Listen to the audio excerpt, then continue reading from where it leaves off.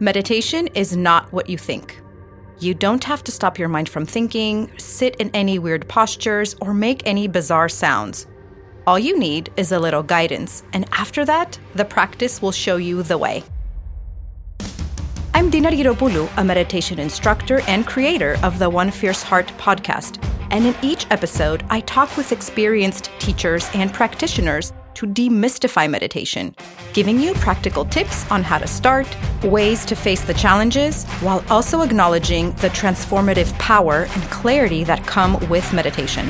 So please join us as we dive deeper into this mysterious yet ridiculously simple practice that's been around for over 2,500 years. If you want to learn how to meditate, you can join my free weekly newsletter at theonefierceheart.com, where I share audio-guided meditations and occasionally programs and ways to work with me. So, take a deep breath, let it go, and let's begin.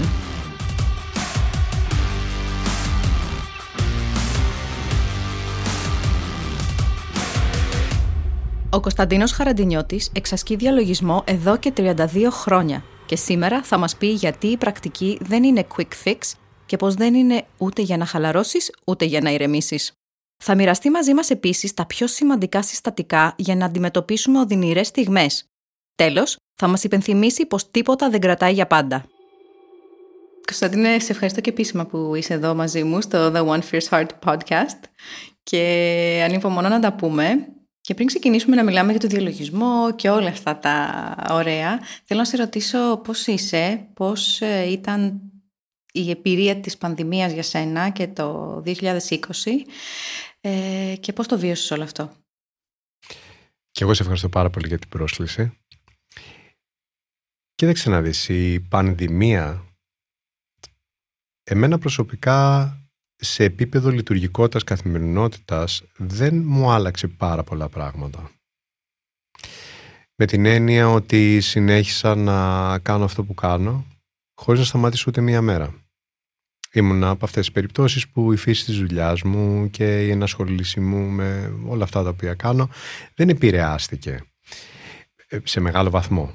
Επηρεάστηκε σε ένα βαθμό διότι κάποιους ανθρώπους που βλέπω στις συνεδρίες που κάνω one-on-one, προφανώς λόγω των μέτρων τις σταμάτησα, αλλά τις έκανα online. Κάποιες, λόγω των δεδομένων συνθήκων, δεν γινόντουσαν, είναι πολύ μικρό το ποσοστό, οπότε από την άποψη αυτή ήμουνα σε μια κανονικότητα. Τώρα όσον αφορά το υπόλοιπο κομμάτι της κοινωνικότητας, επηρεάστηκα κι εγώ όπως όλοι οι άλλοι άνθρωποι. Σε έναν βαθμό βέβαια και έχει σχέση και με όλα αυτά τα οποία θα συζητήσουμε σήμερα. Έχω ένα πρόγραμμα και μια ρουτίνα η οποία την ακολουθώ ευσεβώς γιατί ξέρω ότι μου κάνει καλό ουσιαστικά, το νιώθω βαθιά μέσα μου τι κάνει και ξέρεις είμαι πια σε αυτά τα χρόνια της πρακτικής και της ζωής όπου αυτό πρέπει να το αναγνωρίσουμε. Ίσως λόγω του ότι το κάνω πολλά χρόνια και είμαι και σε αυτή τη φάση της ζωής μου, ίσως μου είναι πιο εύκολο να ακολουθώ ευσεβώς αυτό το πρόγραμμα όπου θα σηκωθώ στις 5 ώρα το πρωί, θα κάνω την πρακτική μου, θα ξεκινήσω με όλα αυτά τα οποία χρειάζεται ώστε να προετοιμαστώ για να τρέξει η μέρα μου. Οπότε αυτό το έξω, αυτό θέλω να πω, δεν με επηρέασε σε φάση που να πω Παναγία μου και πότε θα βγω έξω και τι θα γίνει και τρελαίνω που είμαι μέσα, δεν με ενόχλησε. Παρ' όλα αυτά, επειδή μιλάω με πολλούς ανθρώπους και βλέπω ανθρώπους και σε επαγγελματικό επίπεδο, κατανοώ πάρα πολύ καλά τη θέση που μπήκε πολλής κόσμος και είναι αυτά τα οποία στοχάζομαι και θέλω να πω σε εισαγωγικά να διαλευκάνω ακόμα και σήμερα μετά από τόσα χρόνια για τη φύση του νου και πώς μπορεί να θέλουμε τη γρήγορη εναλλαγή και το χοροπηδητό και που διακρίνω ότι είναι και το πρόβλημά μας βασικά. Οπότε ένα άλλο επίπεδο είναι, ξέρεις, έχω μικρά παιδιά τα οποία χάσανε την κοινωνικότητά τους όσον αφορά τα σχολεία και τα παιχνίδια έξω. Παρόλα αυτά το είδα σαν μια ευκαιρία. Πιστεύω ότι προφανώς θα προτιμούσα να είναι διαφορετικά, έτσι, να είμαστε έξω και να είναι όλα κανονικά, αλλά το βρήκα ως μια ευκαιρία και έγινε ένα εξαιρετικό πρώτον bonding, δέσιμο, όχι ότι δεν είμαι δεμένος με τα παιδιά μου προφανώς, είναι και μικρά, αλλά ήταν διαφορετικό, γιατί χρειαζόταν να τους εξηγήσω, οπότε βρίσκω ένα ευχάριστο challenge μέσα σε όλη αυτή την ιστορία. Χρειαζόταν να τους εξηγήσω, κυρίως τον πιο μεγάλο, γιατί ο μικρός είναι αρκετά μικρός, και να καταλάβει, να μπορέσει να αρχίζει και να βλέπει τον κόσμο με έναν τρόπο μαλακό, με έναν τρόπο ήπιο, χωρίς να δημιουργηθεί οποιοσδήποτε φόβος, γιατί μια υπευθυνότητα είναι, ξέρεις, στους ανθρώπους που είσαι μαζί, δύο στα παιδιά, να μην δημιουργήσει αυτό το φόβο, την αγοραφοβία, την φοβία την οποία έχουν βγαίνοντας ξανά έξω στην κοινωνικότητά τους. Και ήταν μια ευκαιρία για ένα κομμάτι προσέγγισης στη διαπαιδαγώγηση εξαιρετικό, αλλά και εμείς μεταξύ μας, γιατί, ξέρεις, κλεισμένοι τόσο καιρό μέσα, χωρίς αυτές τις παραστάσεις έξω, πρέπει να γίνεις πιο εφευρετικός. Οπότε γίναμε πολύ πιο εφευρετικοί στο παιχνίδι μας, στις κατασκευές. Μας έδωσε μια ευκαιρία. Ξέροντας το πίσω μέρος του μυαλού μου, και ίσως αυτό που παίζει ρόλο όλα αυτά που ασχολούμαι τόσα χρόνια, ότι κάτι που χαρακτηρίζει τη φύση μας είναι η συνεχής αλλαγή και η παροδικότητα. Δεν θα μπορούσε να κρατήσει για πάντα αυτό. Τώρα, με ποια δρόμενα, ποια συμβάντα και ποιες επιπλοκές, και προφανώς είναι άσχημα και πολέμους έχουμε περάσει εμείς οι άνθρωποι. Έτσι και τώρα περάσαμε σε εισαγωγικά έναν πόλεμο. Ευτυχώς διαχειρίσιμο. Με απώλειες, ναι, αυτό είναι το θλιβερό στοιχείο. Παρ' όλα αυτά, μιλάμε αυτή τη στιγμή που κάνουμε εμείς το podcast, και είναι που έχει αρχίσει και μπαίνει στην κανονικότητα. Με μέτρα, σίγουρα πιστεύω ότι θα υπάρχουν μέτρα για πολύ καιρό, όμως μπαίνουμε σε μια κανονικότητα με έναν τρόπο. Οπότε, εν κατακλείδη, ο τρόπος που πέρασα εγώ την πανδημία, μέσα σε αυτό το οποίο είναι αναπόφευκτο, ήταν να κάνω την έσω στροφή και να βρω τρόπους δημιουργικούς, όπου θα συναναστραφώ τόσο με τον κόσμο με τον οποίο δουλεύω, όσο και στο οικογενειακό μου περιβάλλον. Δεν ήταν επιθυμητό, αλλά μέσα στην ανεπιθύμητη φύση του βρήκα αρκετές χρησιμότητες και μαθησιακές ευκαιρίες.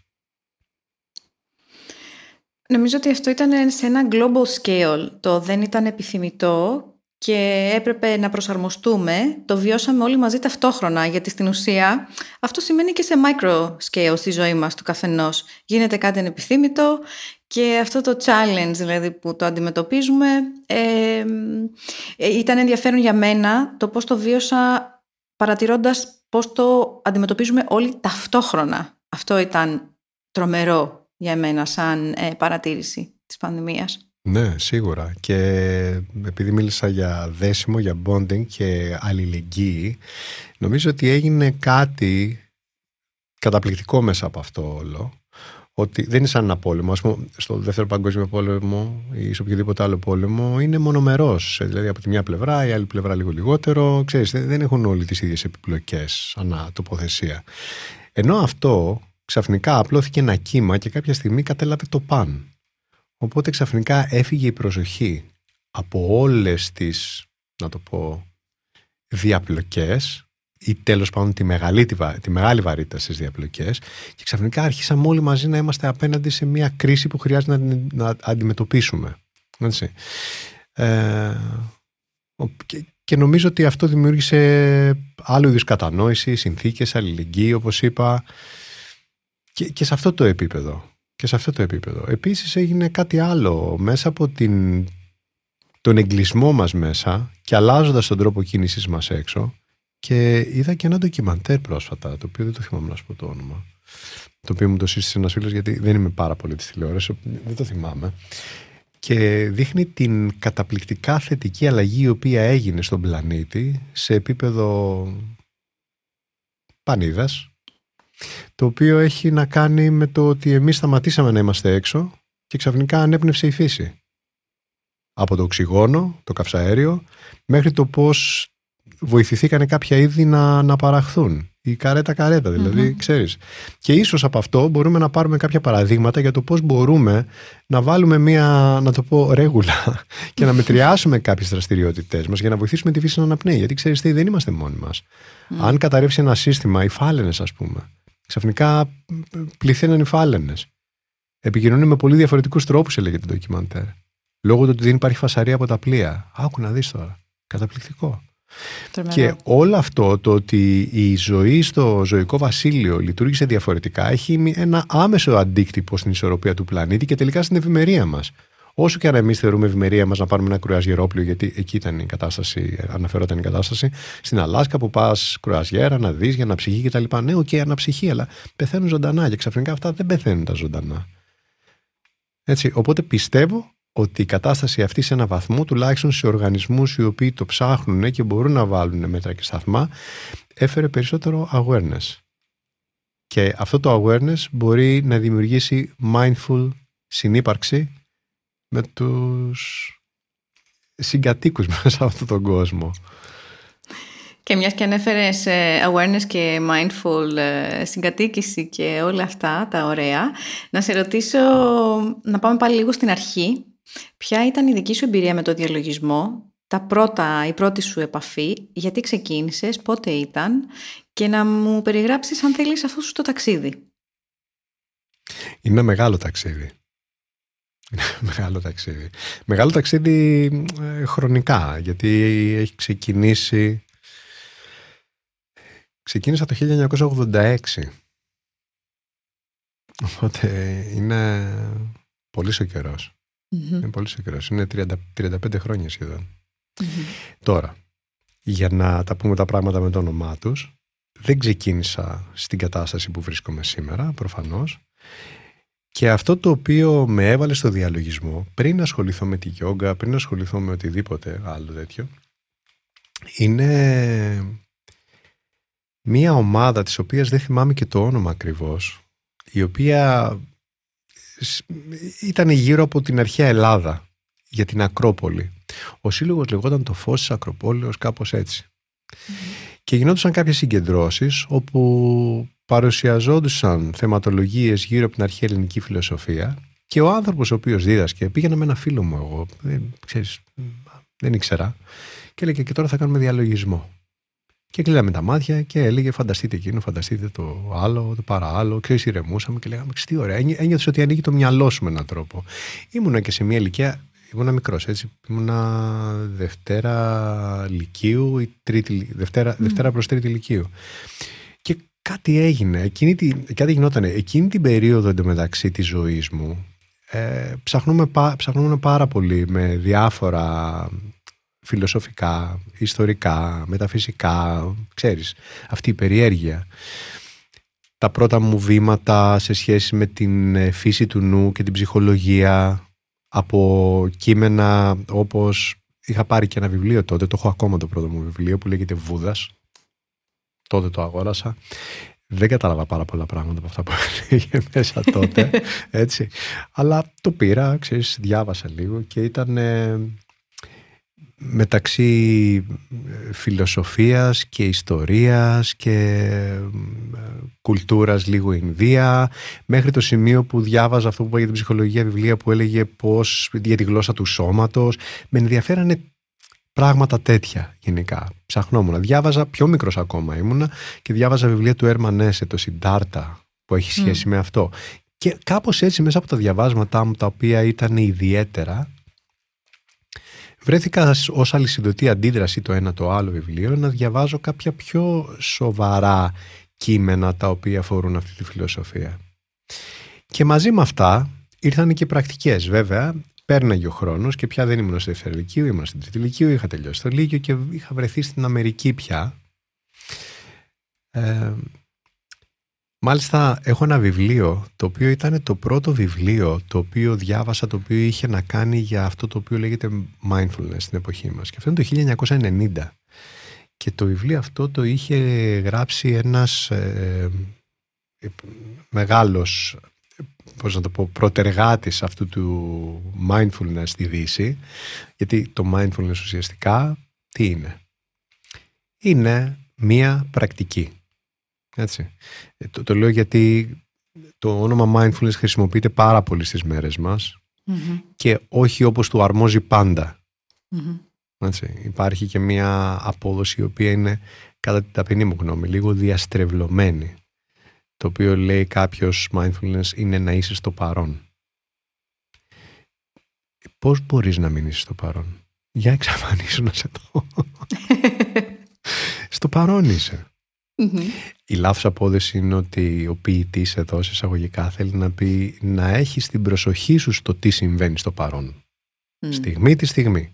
Αυτό είναι το mindfulness. Δεν είναι να είσαι στο παρόν. Προφανώς και στο παρόν, δεν είσαι αλλού. Το μυαλό σου μπορεί να ταξιδεύει δεξιά-αριστερά, πίσω-μπρος, παρελθόν-μέλλον. Αλλά είναι και αυτό μια φυσική διαδικασία. Μην τα αποδομήσουμε όλα, δεν γίνεται. Το μυαλό μας πρέπει να σκεφτεί τι θα αγοράσω αύριο για να φάω.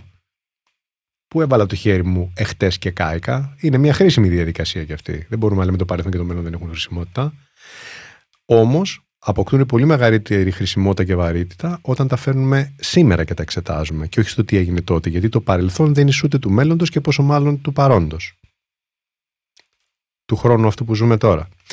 Ξαναγυρίζω λοιπόν στον John Kabat-Zinn, ο οποίος είχε γράψει αυτό το βιβλίο. Άρα αυτό ήταν το βιβλίο. Ναι.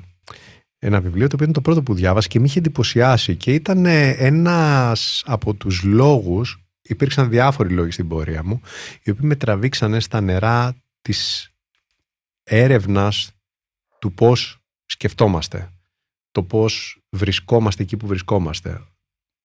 Τι εννοώ με το βρισκόμαστε εκεί που βρισκόμαστε, σε οποιοδήποτε πλαίσιο βρισκόμαστε, το οποίο στην προκειμένη περίπτωση αναφέρουμε σε αυτό το οποίο μπορεί να μην μας υπηρετεί. Έτσι. Και είναι η ερώτηση, πώς έχω καταλήξει εδώ, πώς, τι είναι αυτό το οποίο το έχει κάνει αυτό.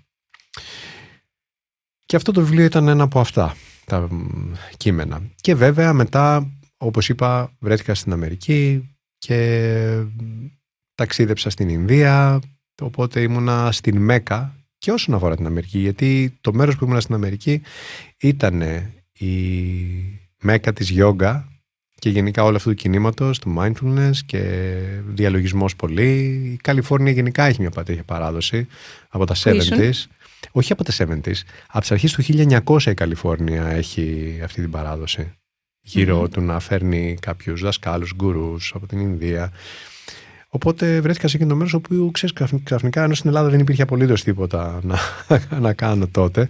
Βέβαια, εντάξει, ήμουνα και μικρός, μπορεί να μην υπήρχαν πράγματα και εγώ να μην τα γνωρίζω για να μην τα λέω τα πράγματα με ανακρίβειες. Αλλά τουλάχιστον δεν ήταν κάτι, δεν ήταν αυτό που τώρα βλέπεις, ξέρεις, διαλογισμός εδώ, διαλογισμός εκεί, ανοίγεις ένα περιοδικό, ένα ίντερνετ, ξέρω εγώ, και βλέπεις παντού γίνεται κάτι γύρω από αυτά τα πράγματα. Δεν έχει σημασία τι ακριβώς είναι, πάντως το ακούς. Τότε δεν το άκουγες αυτό το αντικείμενο ενασχόλησης. Οπότε ξαφνικά βρέθηκα εκεί και πήγαινα σαν τη μέλισσα από το ένα δάσκαλο στον άλλον, από το ένα course ίσως στο άλλο, και στην Αμερική αυτό και στην Ινδία, κυρίως στην Ινδία, όπου μαθήτευσα σε διάφορες σχολές κάθετος τάσεις, οι οποίες έχουν, πώς να το πω, βάλει τα μέτρα και τα σταθμά για το που κατευθύνεται ο κόσμος και όχι μόνο ο δυτικός όσον αφορά την ενασχόλησή του με αυτό που λέγεται διαλογισμός. Σαν παράδειγμα, εκτός από τα κλασικά μοντέλα διαλογισμού, τα οποία για μένα στη διάρκεια της σπουδής μου επάνω στο αντικείμενο είχαν να κάνουν είτε με το Ινδουιστικό μοντέλο, γιατί έμενα μέσα σε άστραμ, είτε με το μοντέλο της ταντρικής φιλοσοφίας σε μέρη στο βορρά, στο Κασμίρ που ήμουνα, όπου ήταν ο συμφαϊσμός του Κασμίρ και ήταν η ταντρική απόδοση, διαφορετικός τρόπος διαλογισμού, ή ο θιβετάνικος βουδισμός, όπου έχω μείνει στην Ταραμσάλα, εκεί που είναι και η έδρα του Θιβέτ. Ο Δαλάι Λάμα εκεί είναι όταν τους διώξαν από την Κίνα και βρέθηκα σε ένα καταπληκτικό, ας το πω, course, το οποίο ο διαλογισμός μας ήταν όλος γύρω από τα γιάντρας, το να φτιάχνουμε γιάντρας με τα χέρια μας, νοητικά, η ταντρική παράδοση. Οπότε είναι ένας τεράστιος πλούτος και περνώντας από μέρος σε μέρος βρέθηκα εκτός από αυτά σε κάποια μεταμοντέρνα, εγώ τα λέω έτσι, μεταμοντέρνες προσεγγίσεις σε σχέση με την παλιά παράδοση, ήδη αυτά που λένε πάρα πολύ παλιές, πολύ παλιά πράγματα, έρχονται από την εποχή του Βούδα. Δηλαδή είναι 2.500 χρόνια πρακτικές αυτές. Οι ταντρικές δεν είναι 2.500 χρόνια, είναι 1.200 χρόνια κάποιες πρακτικές από αυτές, οι οποίες απρόσκοπτα συνεχίζονται μέχρι σήμερα. Και με ρίζες σε πιο παλιά μοντέλα διαλογισμού, όπως Ο Μαχαρίση Μαχιάς, Yogi, είναι ο γκουρού των Beatles, ας πούμε, τον ήξερα εγώ από τον Beatles, και βρέθηκα στο δικό του άστραμ στην Ινδία και εκεί πέρα μπήκα, εντρίφησα στον υπερβατικό διαλογισμό, Transcendental Meditation, και το εξερεύνησα για λίγο καιρό, μέχρι που κάποια στιγμή όλα αυτά με οδήγησαν σε ένα πράγμα, το οποίο είναι η εξερεύνηση σε βάθος της διδασκαλίας αυτού του ανθρώπου, για να το πούμε αυτό, φιλοσόφου, αυτό είναι το επόμενο που θα πούμε για αυτόν, που λέγεται Siddhartha Gautama, που είναι ο γνωστός Βούδας, ο οποίος ήταν ένας φιλόσοφος, ο οποίος έζησε μέχρι κάποια ηλικία και αποχώρησε από αυτόν τον κόσμο, ο οποίος άφησε πίσω του μια παράδοση διερεύνησης του νου. Και ουσιαστικά όλη αυτή η διδασκαλία, αυτό που λέγεται βουδισμός, και βασικά ο βουδισμός έγινε μετά, ο ίδιος δεν δίδαξε βουδισμό. Ο βουδισμός ήταν λίγο πιο μετά. Δεν ήταν χριστιανός, ο Βούδας δεν ήταν βουδιστής. Είναι αυτό. Και αυτό, ναι, η γνωστή ιστορία. Ναι. Παρ' όλα αυτά έχει αφήσει ένα πλούτο από κείμενα και βρίσκω μεγάλη χρησιμότητα σε κάποια πρώιμα κείμενα, τα οποία περιγράφουν με πολύ απλότητα τι χρειάζεται να κάνει κάποιος. Όπως είναι, ας πούμε, το Dhamma Pada, ένα βιβλίο, το προτείνω σε οποιονδήποτε, όσο και αρχάριος είναι, να ανοίξει αυτό το βιβλίο που λέγεται Dhamma Pada. Βέβαια, να πάρει μια απλή μορφή με απλά σχόλια, γιατί υπάρχουν και κάποια τα οποία μπορεί να σε τρελάνουν διαβάζοντάς τα σαν καινούριος. Το οποίο περιγράφει πάρα πολύ απλά και δομημένα βήματα και σου λέει και την ουσία, τι χρειάζεται να κάνεις. Έτσι. Και εν κατακλείδη βρέθηκα μέσα σε αυτό το πλαίσιο ξανά, γιατί ήταν, μπορεί να μην ήταν το πρώτο, γιατί είπα αυτό για την Ακρόπολη, ήταν αυτό το οποίο συγχρόνως διάβαζα, μελετούσα, με ενδιέφερε, και υπήρχαν παραστάσεις και φιγούρες, τουλάχιστον στη δική μου κουλτούρα, στο δικό μου γκάνγκ, όπως το λέω, φίλους και συμμαθητές. Στην Ινδία, ας πούμε, είχα φίλους που ψαχνόμασταν, εγώ όχι τόσο, με αυτό το κομμάτι του art, της απόδοσης, αλλά σίγουρα στο συμβολισμό. Από εδώ έρχονται και όλα αυτά που έχω πάνω μου. Γύρω από το βουδισμό, από τις παραστάσεις, την απεικόνηση οι άνθρωποι πάντα προσπαθούσαν να απεικονίσουν με κάποιο τρόπο, μέσα από την τέχνη, τα δρόμενα, τα νοητικά και οι συμβολισμοί. Γιατί ξέρεις, είμαστε παγανιστές. Όλοι είναι παγανιστές. Όλοι όμως. Έτσι. Γιατί φοράς Αντίντας και θέλει να γράφει Αντίντας εδώ, ή Ραλφ Λόρεν? Γιατί η ταμπελίτσα? Παγανισμός είναι και αυτό.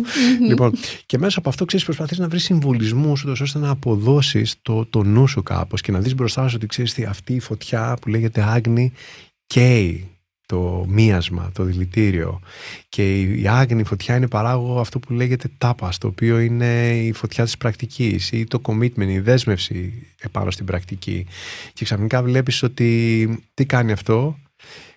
Και την άγνοια, λέει το γραπτό, και καταλαβαίνεις ότι, ξέρεις, όσο κάνεις πρακτική και διατηρείς αυτή τη φλόγα της πρακτικής, της δέσμευσης σου να βρεις το αποτέλεσμα, no matter what, κάθεσαι και κάνεις τη δουλειά, ξαφνικά κάποιες ψευδαισθήσεις οι οποίες έχουμε για τον κόσμο μας αρχίζουν και χάνουν τη δύναμή τους και είμαστε γεμάτοι ψευδαισθήσεις. Δηλαδή, τι θέλω να πω ψευδαισθήσεις? Όχι ότι αυτό το πράγμα δεν υπάρχει, γιατί είναι μια λάθος απόδοση αυτό που υπάρχει στα βιβλία. Δεν είναι ότι αυτό που βλέπουμε δεν υπάρχει. Προφανώς και υπάρχει. Αλλά για το ίδιο πράγμα κάνουν δύο άνθρωποι διαφορετική απόδοση. Βγαίνει ένα με ήλιο και οι δύο. Και για τις δύο περιπτώσεις ήλιος έξω.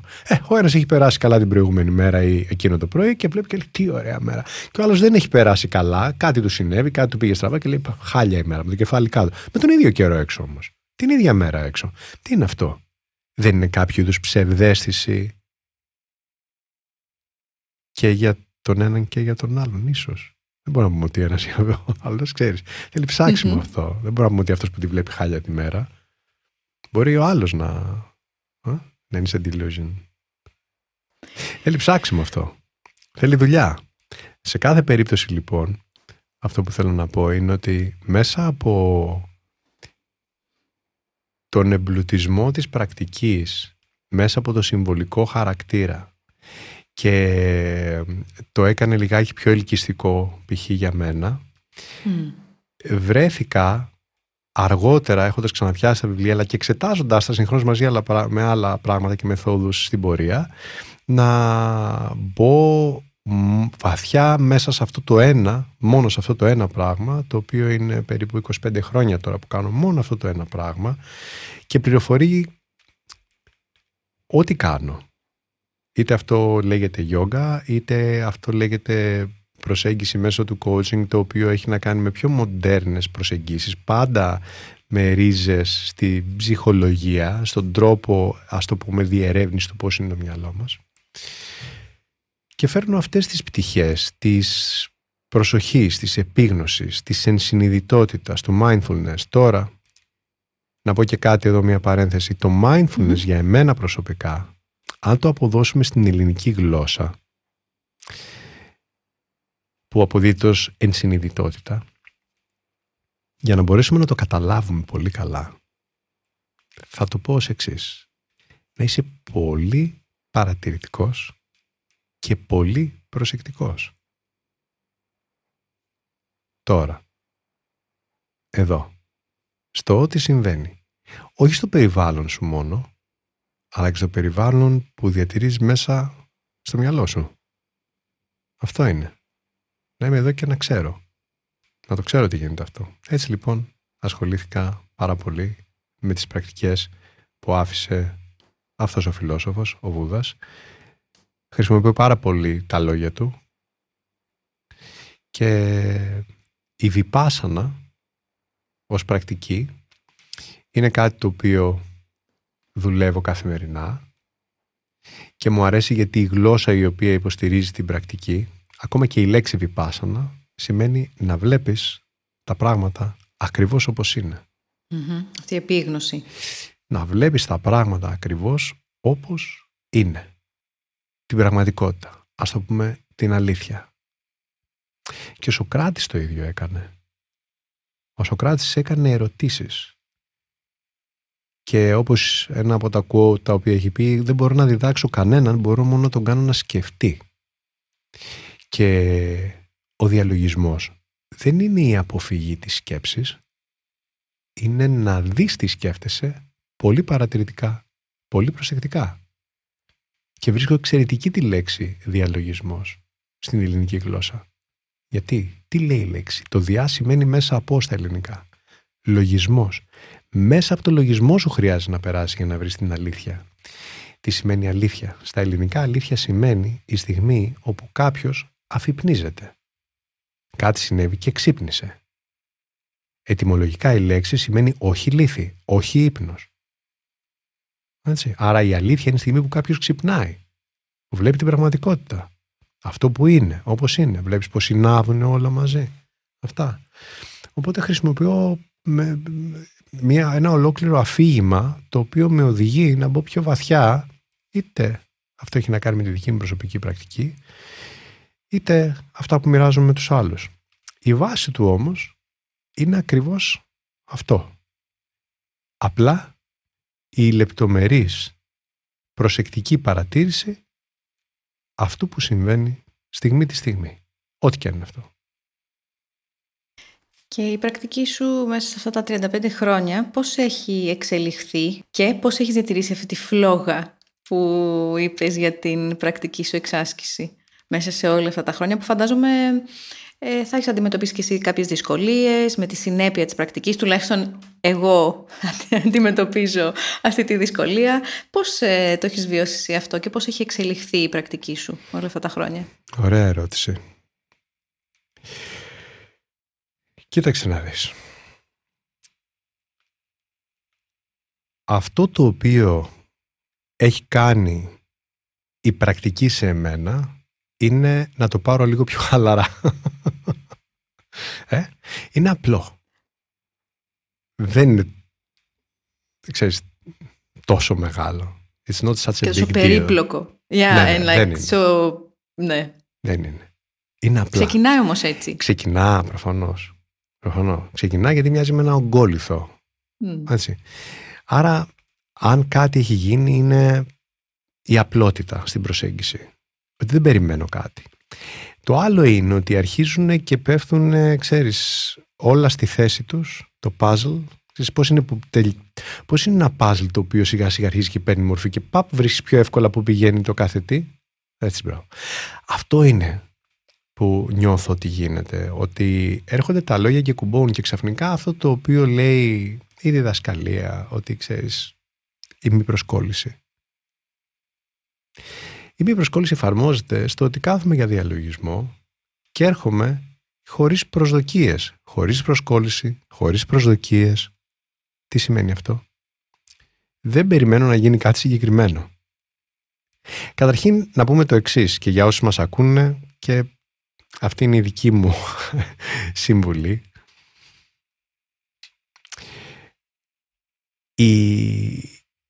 Η αντιμετώπιση σε αυτό που λέγεται διαλογισμός πολλές φορές είναι η εξής. Περιμένει ο άλλος να το κάνει και να χαλαρώσει. Το κάνει για να ηρεμήσει. Αν θες να χαλαρώσεις, καλύτερα κοιμήσου. Πιο πολύ θα χαλαρώσεις. Μεταξύ μας μεταξά. Πιο πολύ θα χαλαρώσεις. Έτσι. Να ηρεμήσεις, πιθανόν να ηρεμήσεις περισσότερο και πιο γρήγορα αν πάρεις ένα βιβλίο, μια νουβέλα και σε απορροφήσει τόσο πολύ που ξεχάσεις τον κόσμο γύρω σου. Σε μια παραλία, ξέρεις, μπορεί να ηρεμήσεις περισσότερο. Είναι πιο quick fix. Ο διαλογισμός δεν είναι quick fix. Ο διαλογισμός είναι εξάσκηση. Πρόκειται περί άσκησης. Δεν είναι για να χαλαρώσεις. Δεν είναι για να ηρεμήσεις. Αν θα στο δώσει αυτό, 100% θα στο δώσει σε βάθος χρόνου. Αλλά σε ένα πιο βαθύ, εμπεδωμένο μέρος. Δηλαδή θα εμπεδοθεί σε ένα πολύ βαθύ μέρος. Αυτό όμως προϋποθέτει ότι το κάνεις. Κάθεσαι στο χρόνο που εσύ διαθέσεις. Τώρα πώς θα γίνει ο εύκολος ο χρόνος που θα διαθέσεις? Αν πας χωρίς προσδοκίες. Τόσο απλά. Γιατί αν περιμένεις να πάρεις κάτι και δεν το πάρεις, αυτό που θα δημιουργηθεί είναι εκνευρισμός. Και ξέρεις πού πηγαίνουν, πόσοι έρχονται σε μένα. Κάνω 2 φορές το χρόνο 2 μεγάλα σεμινάρια, τα οποία κρατάνε 2 μήνες. Και είναι, το λέω, ο κήπος του νου. The garden of your mind. Γιατί ο νους είναι ένα πολύ πρόσφορο έδαφος. Ό,τι του βάλεις μέσα, αυτό θα πάρεις. Όπως και στο έδαφος. Αν φυτέψεις ντομάτες θα πάρεις. Αποκλείται να πάρεις μήλα. Έτσι. Σε καμία περίπτωση. Μόνο αν είσαι τόσο disillusioned που τα βλέπεις για μήλα. Όπως επίσης το να βάλεις μια ντοματιά μέσα, μια ντομάτα, συγγνώμη, το σπόρο, και να κάτσεις από πάνω και να περιμένεις να βγει ντομάτα, θα εκνευριστείς. Το φυτεύεις και περιμένεις. Το φύτεμα λοιπόν στο διαλογισμό είναι το καθημερινό κάθισμα. Και επειδή δεν πρόκειται περί ντοματιάς, αλλά σε κάτι πολύ πιο πλούσιο και πολύ πιο άφθονο, τα δώρα είναι πολλά. Οπότε το άλλο που γίνεται είναι το εξής, ότι ο διαλογισμός, άμα τον μάθεις και κάθεσαι για λίγο, στο χρόνο που μπορείς, 10 λεπτά. 10 λεπτά νομίζω τα έχει όλος ο κόσμος. Αν δεν έχεις 10 λεπτά, όπως λέω, δεν έχει ζωή. Δηλαδή δεν έχω 10 λεπτά καιρό και έχεις 10 λεπτά να σκρολάρεις το κινητό σου στα media, social media. 2 ώρες. 10 λεπτά. Αυτά τα 10 λεπτά λοιπόν καθημερινά δημιουργούν μια συνήθεια. Τη συνήθεια του να γίνεσαι παρατηρητής στα πράγματα. Οπότε ερχόμαστε και σε ένα core aspect της διδασκαλίας του Βούδα, ο οποίος λέει ότι αυτό το οποίο είμαστε στη βάση μας είναι συνείδηση. Και επειδή έχουμε συνείδηση, υπάρχει αυτή η συνείδηση, αυτό το μεγάλο πράγμα που λέγεται συνείδηση. Λόγω του ότι υπάρχει συνείδηση, έχουμε και αντίληψη. Τι αντιλαμβανόμαστε? Αντιλαμβανόμαστε τις αισθήσεις μας, οι οποίες φέρνουν τα μηνύματα μέσα, τα σήματα, τη διέγερση, τα ερεθίσματα, και βάσει αυτών το αμέσως επόμενο πράγμα που κάνουμε είναι αντιδρούμε με κάποιο τρόπο. Εδώ έρχεται λοιπόν ο διαλογισμός, αυτή η κοντινή παρατήρηση, όπου όταν λαμβάνεις το σήμα αποκτάς αυτό το προτέρημα που λέγεται ευφυής, εγώ το ονομάζω έτσι, ευφυής ανταπόκριση. Το λέω ευφυής γιατί έχει να κάνει με το intelligence, το οποίο ξυπνάει η διάνοια. Η διάνοια. Ο ανώτερος νους. Όχι τα συνηθισμένα μοντέλα, τα νοητικά, τα mental constructs που λέγονται manas στη γιόγκα, στη φιλοσοφία της γιόγκα. Αλλά δουλεύεις από ένα μεγαλύτερο μέρος και λες, οκ, το νιώθω. Το ξέρω τι έγινε. Είναι συνετό. Έχει σεβασμό. Είναι πράξη καλοσύνης το να λειτουργήσω έτσι. Αν ναι, λειτουργήσε έτσι.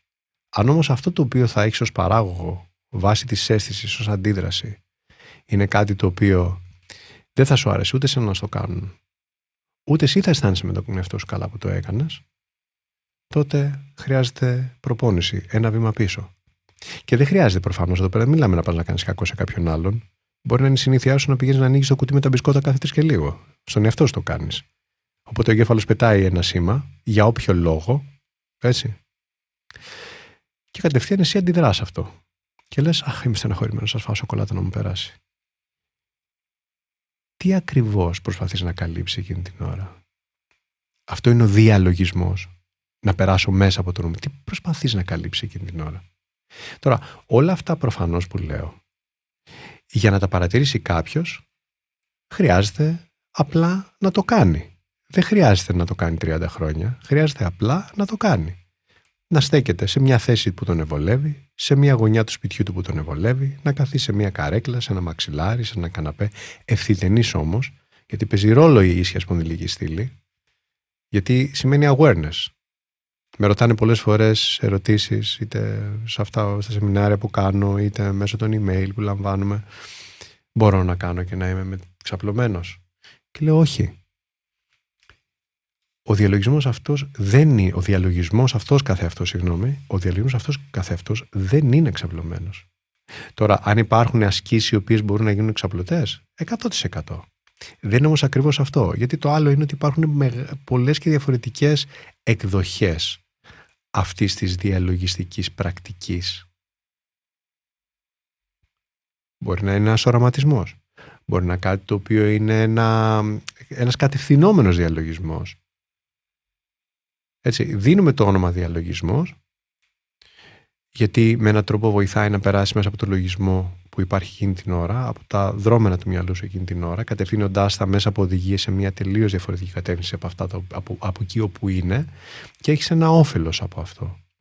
Και είναι όλα καλά και θετικά. Και αναλόγως στη στιγμή. Δεν είναι ότι είναι για πιο αρχάριους ή για πιο advanced, αλλά για να γίνεις πιο advanced στο διαλογισμό, χρειάζεται η πολύ απλή πράξη του κάθομαι. Και να γίνεται, το κάνω. Ναι, και γίνεται ένα μαγικό. Και εδώ είναι το επόμενο που θα πω εγώ, πώς έχει εξελιχθεί και τι κάνει η πρακτική. Δεν χρειάζεται πια να κλείσεις τα μάτια σου και να απομονωθείς σε μια γωνιά ή, δεν ξέρω, να πας σε ένα retreat για να κάνεις διαλογισμό. Είναι όλη σου η ζωή διαλογισμός. Αρχίζεις και γίνεσαι παρατηρητής αυτών που συμβαίνουν. Αυτό είναι που λέμε mindfulness. Δηλαδή, ξέρω τι γίνεται. Ξέρω ποια συμπεριφορά παράγω. Γιατί αν βλέπω μια συμπεριφορά έξω, δεν είμαι έξω από αυτή την εξίσωση.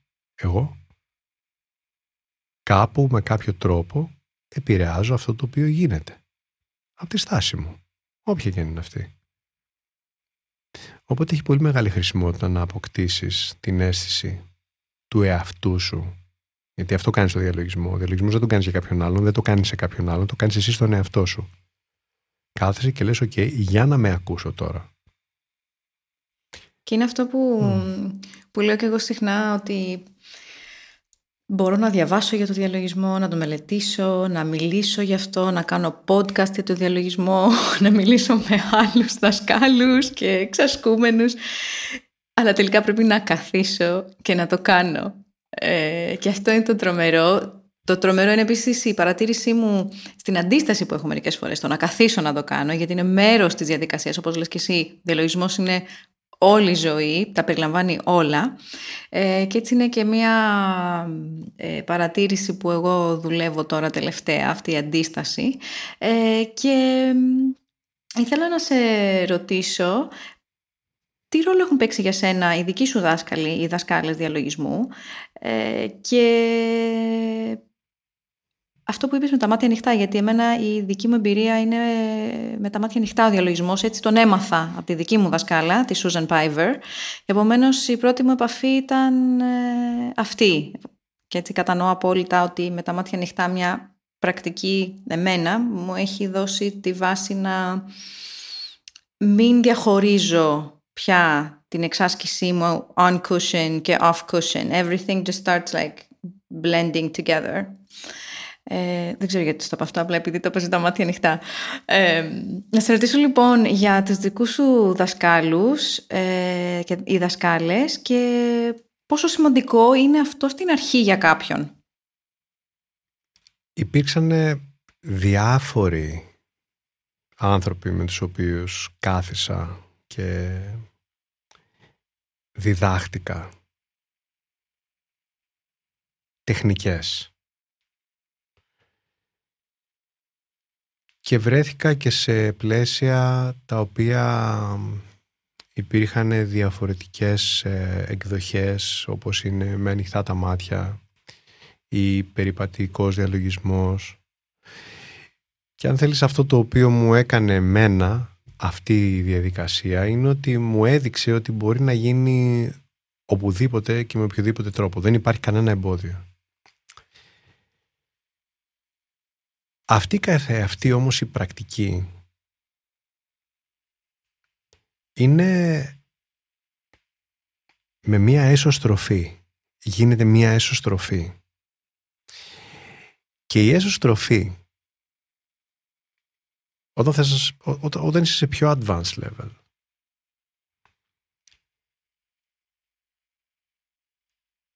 γίνεται καλύτερα όταν είσαι με τα μάτια κλειστά. Όταν είσαι μέσα. Διότι με ανοιχτά τα μάτια, έτσι είμαστε φτιαγμένοι, το νευρικό μας σύστημα είναι έτσι. Με ανοιχτά τα μάτια είμαστε στον κόσμο, σε εισαγωγικά, του μέτρου, του μετρήματος, των αποστάσεων, των σχημάτων. Άρα, επειδή το μάτι μας είναι μια πολύ μεγάλη ιστορία, υπάρχουν διαφορετικών ειδών συσχετισμοί όταν τα μάτια είναι ανοιχτά.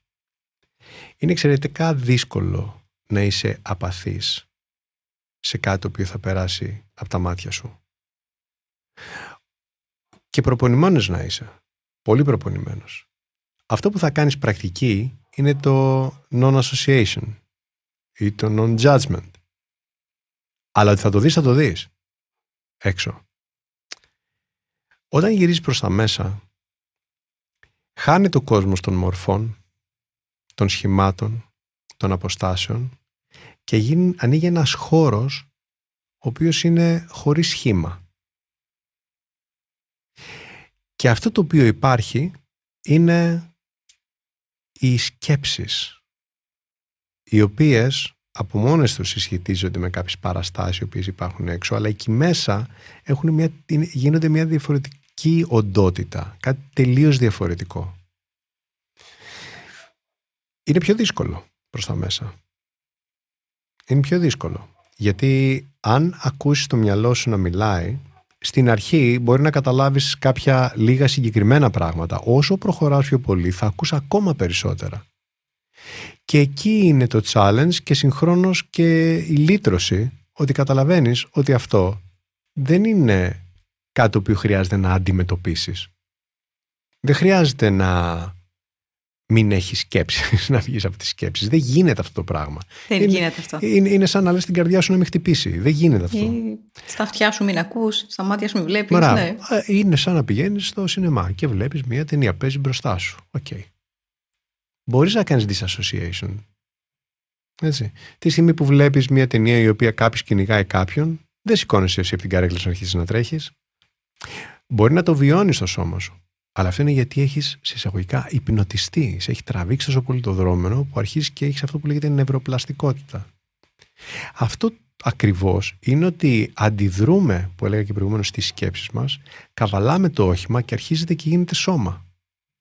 Και μία δουλειά που έχεις να κάνεις είναι να κάνεις το disassociation αυτό.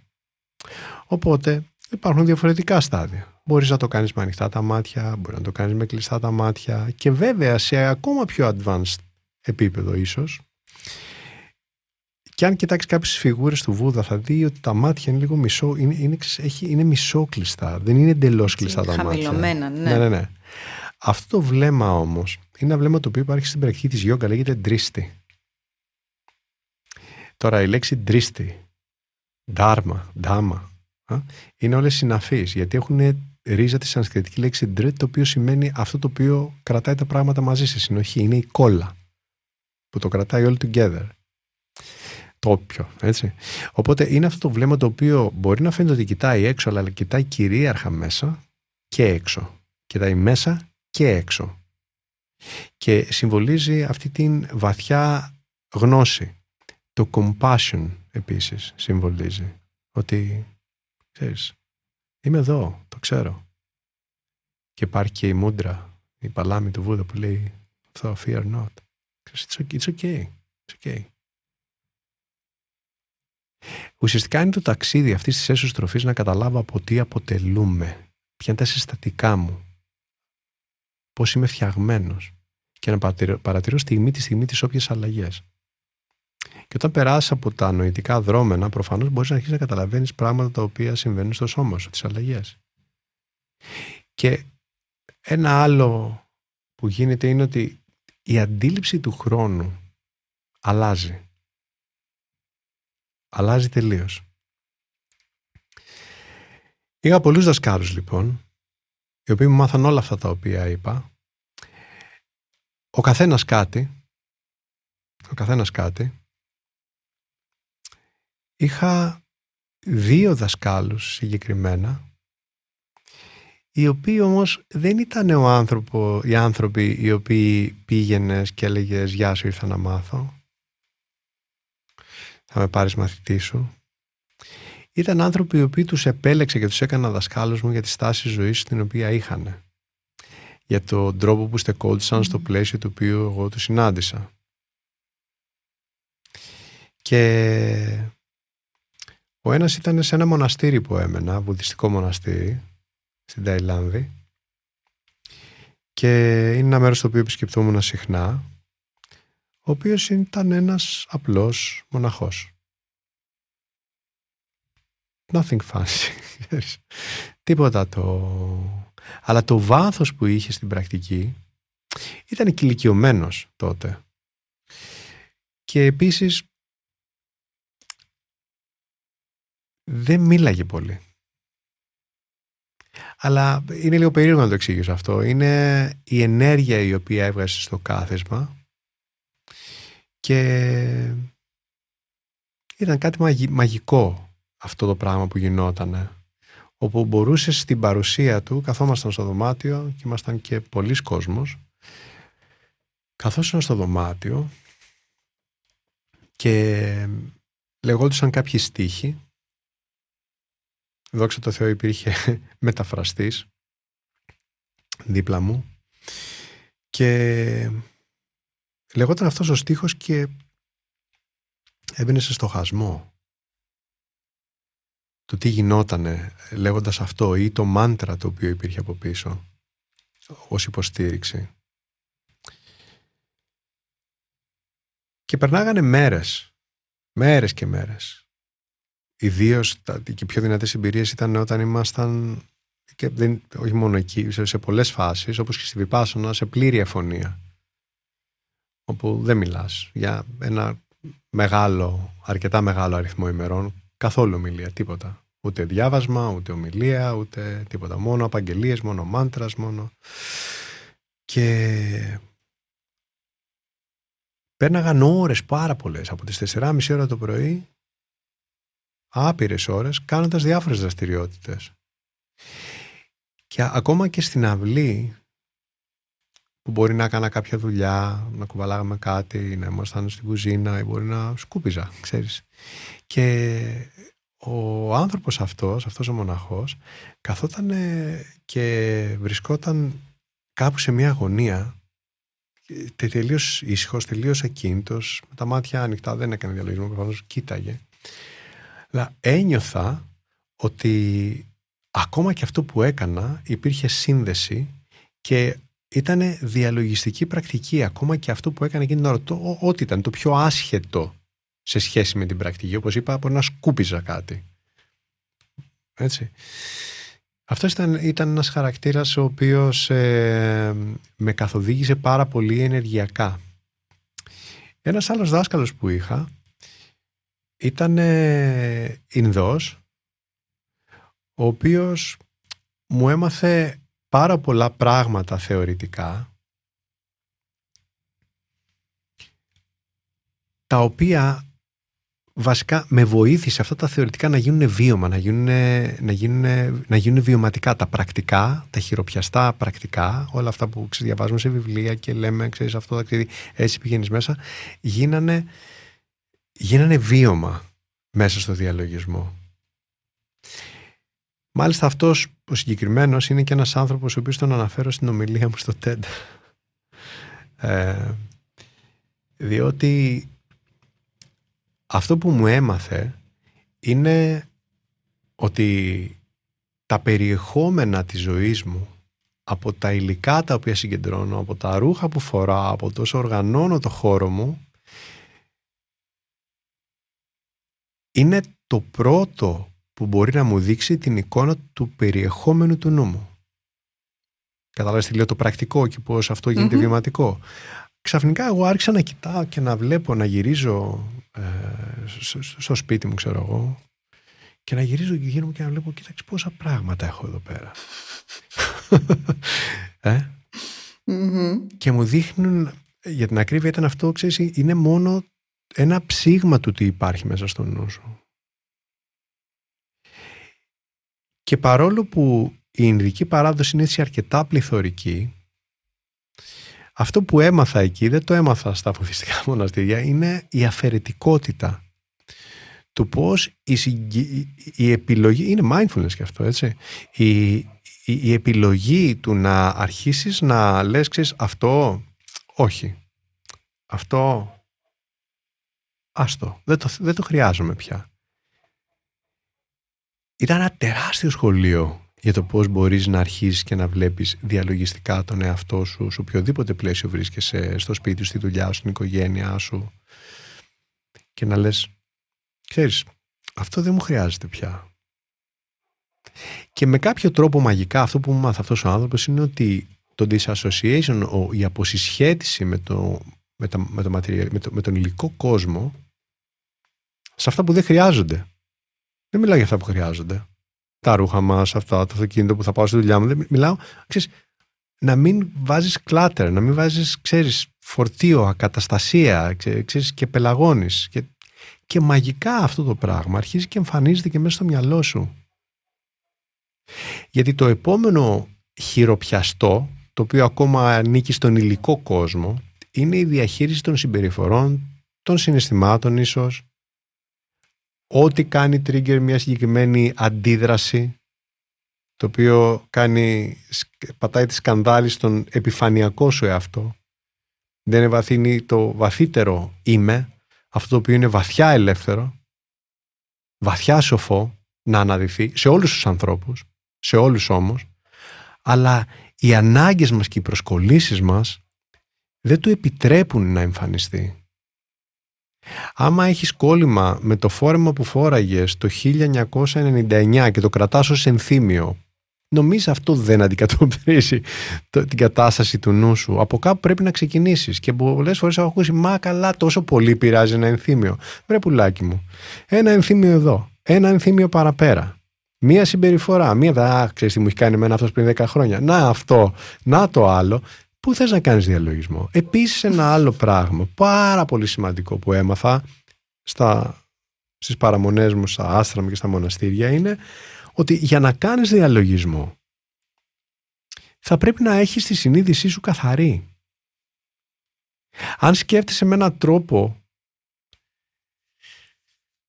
φθονερό, να το πω, προς τον κόσμο σου, τους ανθρώπους που είναι γύρω σου, αν δεν έχεις σεβασμό, αν δεν έχεις καλοσύνη, αν έχεις ρίξει κάποιον, δηλαδή, συγγνώμη, να πω δεν γίνεται να μιλάς άσχημα, να ρίχνεις κάποιον, να τον περιπέζεις και μετά να κλείνεις τα μάτια σου και να λες θα κάνω διαλογισμό.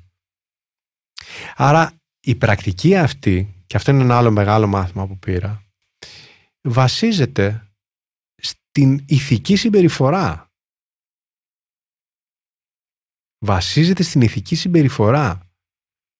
Γιατί όταν κρατάς μια συμπεριφορά με καλές ηθικές αρχές, με καλοσύνη επίσης, με σεβασμό, με δικαιοσύνη, Αριστοτέλη, τότε ζεις καλύτερα τη ζωή σου.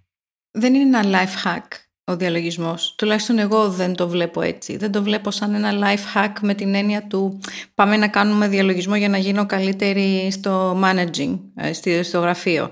Πάμε να κάνουμε διαλογισμό απλά για να μην αγχώνομαι. Ναι, είναι να ξεκινάς με κάτι, μια βάση, να θέλεις να το προσεγγίσεις, και εγώ το έκανα, αναζητάω κάτι και το προσεγγίζω, αλλά είναι μια πνευματική άσκηση, είναι κάτι περισσότερο από αυτό που έχει χρησιμοποιηθεί για marketing σκοπούς.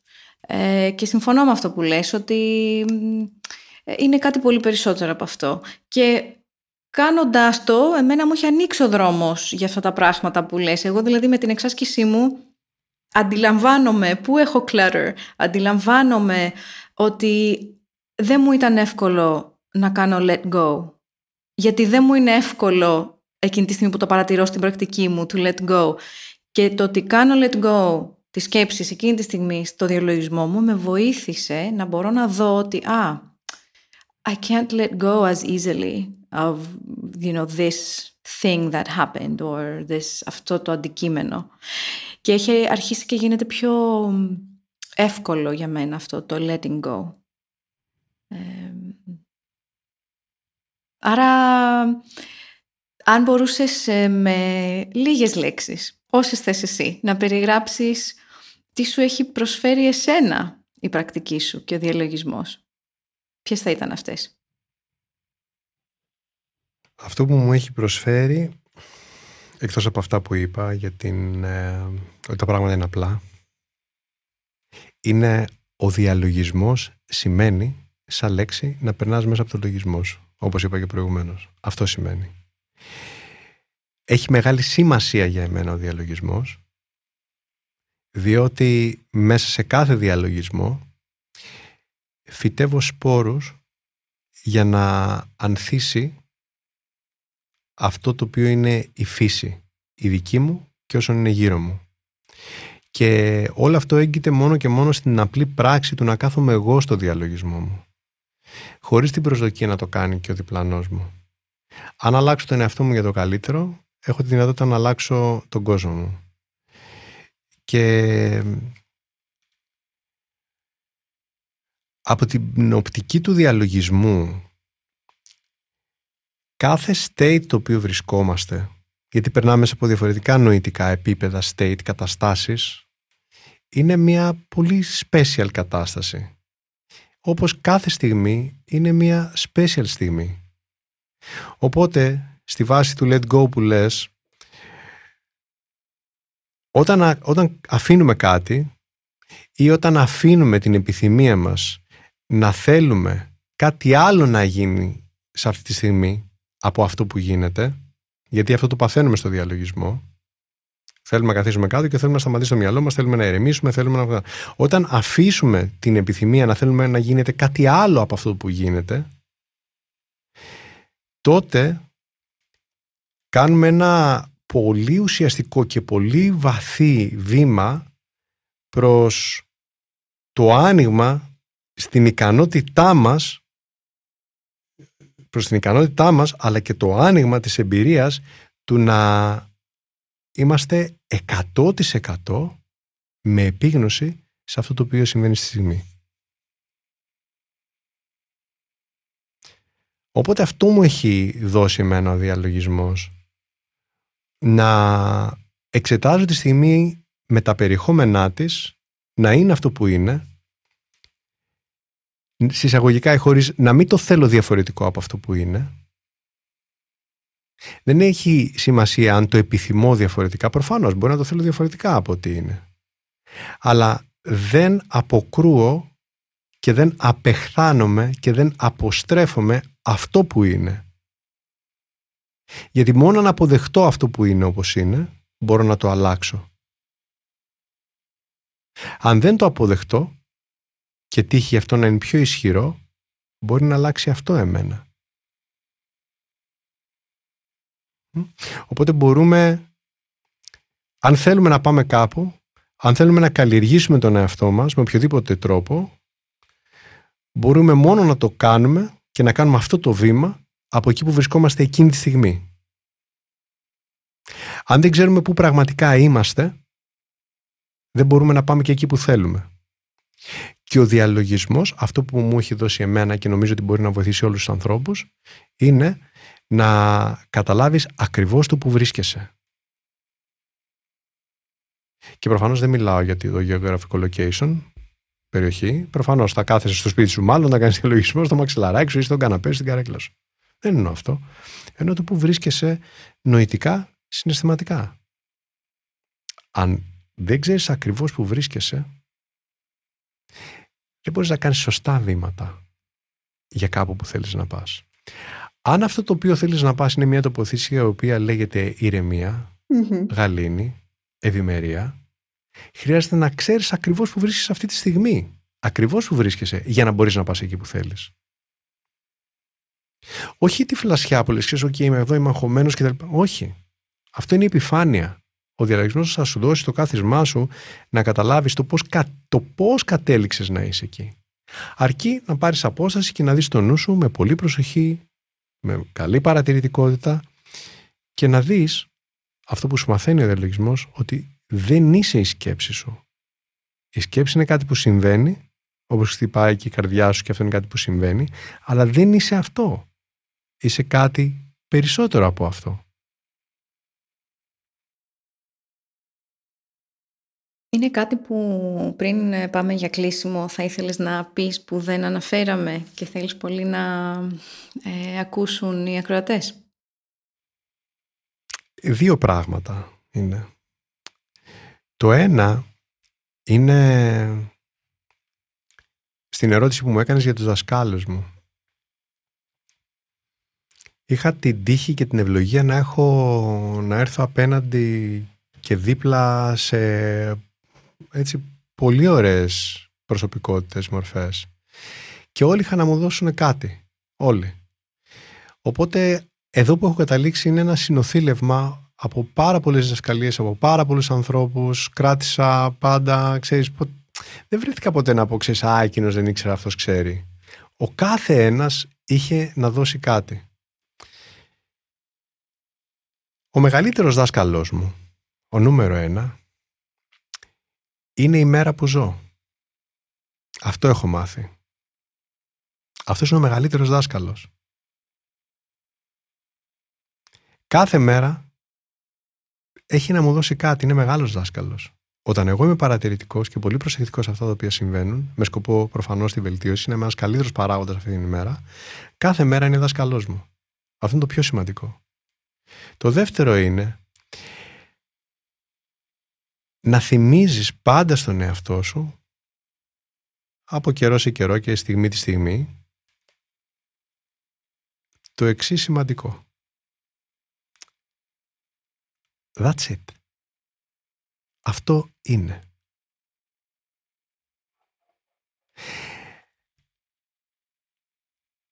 Ξέρεις, αν κάτι μπορεί να εφαρμοστεί στην πραγματικότητά μας, είναι αυτό ακριβώς. Να θυμίσεις τον εαυτό σου ότι η αποδοχή σε αυτό που συμβαίνει εδώ τώρα είναι το πιο σημαντικό συστατικό.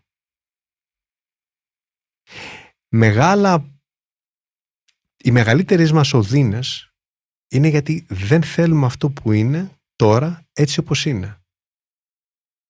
Και είναι σαν και αυτό την παροιμία που λέει άντρα θέλω, τώρα τον θέλω. Θέλεις τώρα να το αλλάξεις. Ήρθε ο κορονοϊός, τώρα θέλω να τον αλλάξω. Περίμενε. Εδώ είναι που είναι πολύ σημαντικό για οποιοδήποτε δρόμενο, και δεν μιλάω για τον κορονοϊό, αλλά ακόμα και εκεί εφαρμόζεται. Το πρώτο συστατικό είναι η αναγνώριση. Τι είναι αυτό που συμβαίνει? Τι είναι αυτό που συμβαίνει? Είναι μια σκέψη. Δεύτερο, συμβαίνει. That's it. Αυτό είπα. Συμβαίνει. Είμαι εκνευρισμένος π.χ. Είμαι λυπημένος. Είμαι μπλοκαρισμένος. That's it.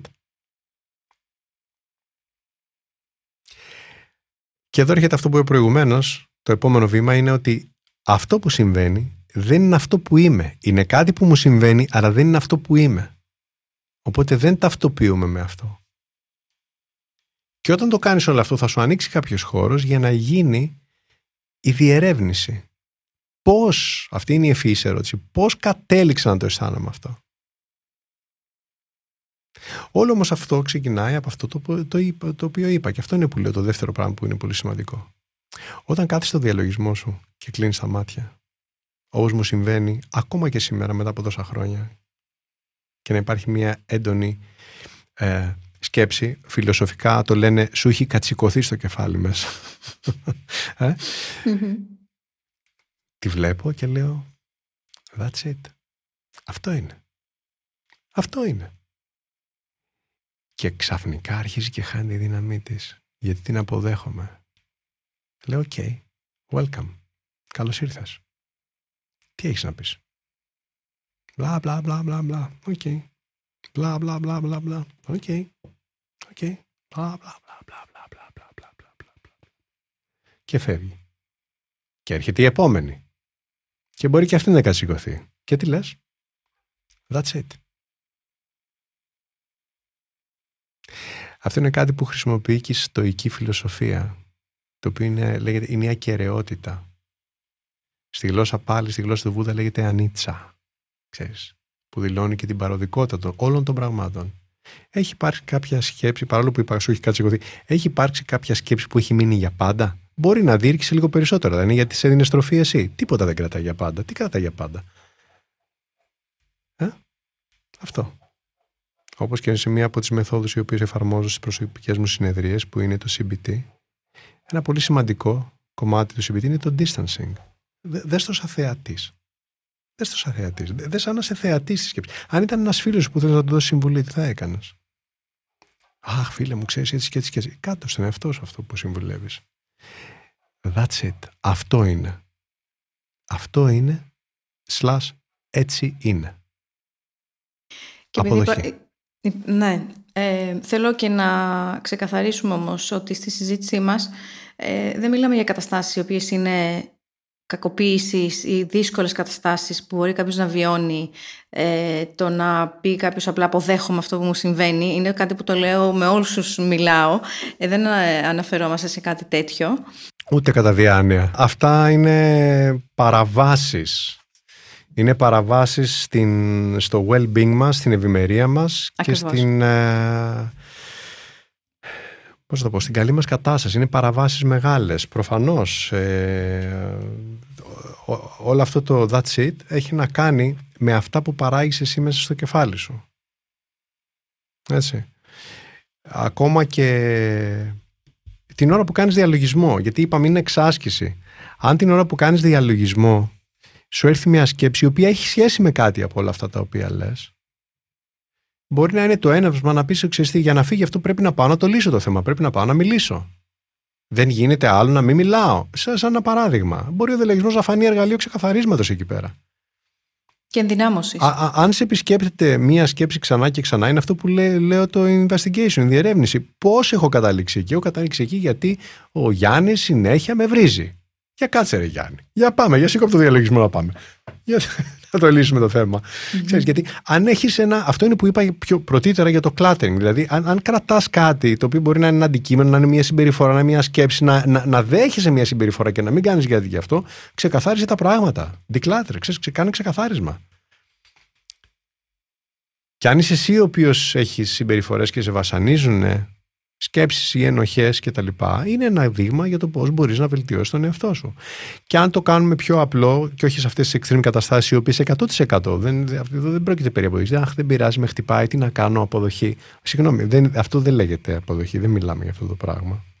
Έτσι. Αν μια συμπεριφορά η οποία εσύ υιοθετείς, όπου μπορεί εσύ ο ίδιος εισαγωγικά τώρα εδώ βέβαια να κακοποιείς τον εαυτό σου με τις λάθος επιλογές της διατροφής σου, και το μυαλό σου παίζει μέσα την κασέτα την ώρα που σκέφτεσαι και δεν μπορείς να συγκεντρωθείς ότι είσαι έτσι, είσαι αλλιώς, είσαι τέτοιο, άκουσέ το. Διαλογισμός. Ο διαλογισμός δεν είναι για να ηρεμήσεις, είναι για να καταλάβεις τι σου γίνεται, να καταλάβεις τι παράγεις εσύ για τον εαυτό σου. Εγώ το λέω ξεστράβωμα αυτό σε όσους κάνουμε, να ξεστραβωθούμε. Η σιωπή και η αφωνία, η ησυχία του Βούδα ήταν μόνο και μόνο για να αφυπνιστεί και να καταλάβει τι γίνεται. Και να βγει έξω και να πει: κοιτάξτε παιδιά, ο δρόμος προς την απαλυφή της οδύνης είναι να πιάσεις τη ζωή από τα χέρια και να ασκείς τα καθήκοντά σου μέσα από κάποιες ηθικές αρχές και αρετές, με συμπόνια, με δικαιοσύνη και με καλοσύνη. Η αφύπνιση μέσω του διαλογισμού προέκυψε για να γίνουμε καλύτερα στοιχεία μέσα στη ζωή. Δεν ήταν για να γίνουμε αναχωρητές, να πάμε να κλειστούμε. Και ο Βούδας δεν αναχώρησε ακριβώς, δεν παράτησε τη ζωή. Το αντίθετο, κατάλαβε, έφτιαξε μια ομάδα και γύρναγε από μέρος σε μέρος και έλεγε: παιδιά, έτσι μπορεί. Householders, νοικοκυρέως δίδασκε ο Βούδας, δεν δίδασκε μοναχούς. Έτσι, πήγαινε από χωριό σε χωριό και έλεγε: παιδιά, να πώς θα κάνουμε τη ζωή μας καλύτερη. Και οι δικοί μας εδώ τα ίδια λέγανε. Και ο Αριστοτέλης και ο Σωκράτης και ο Πλάτωνας.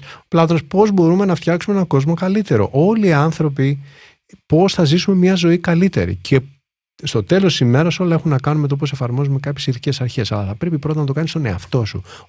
Ο διαλογισμός αυτό είναι. Να έρθεις να καταλάβεις τον εαυτό σου. Αυτό είναι.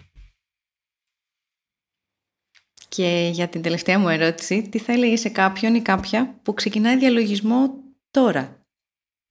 Συγχαρητήρια. Τέλεια. Θα του έλεγα συγχαρητήρια. Ότι κάνει πολύ καλά. Εξαιρετικά. Θα του έλεγα να κάθεται κάθε μέρα στην ηρεμία της αναπνοής, γιατί η αναπνοή έχει μια ηρεμία και αν δεν την έχει στην αρχή δεν την αποκτήσει, και να κάθεται για εκείνη την ώρα και να γίνεται θεατή στα δρόμενα του νου του, χωρίς προσδοκίες να το αλλάξει. Γιατί θα αλλάξει από μόνο του ούτως ή άλλως. Το αντικείμενο αλλάζει επειδή υπάρχει ο παρατηρητής. Χωρίς τον παρατηρητή, κανένα αντικείμενο δεν αλλάζει. Το είπε και ο Παρμενίδης, το είπε και ο Βούδας, το είπανε πολλοί. Το αντικείμενο αλλάζει λόγω του ότι παρατηρείται. This podcast is created for people like you who want to finally find out what this meditation hype is all about. Thanks for listening, and don't forget to sign up for my free weekly newsletter. You'll find that link in the episode notes. The One Fierce Heart podcast is produced and hosted by me, Dena Argyropoulou. Sound editing and mixing by Matrix Recording Studio in Athens, Greece.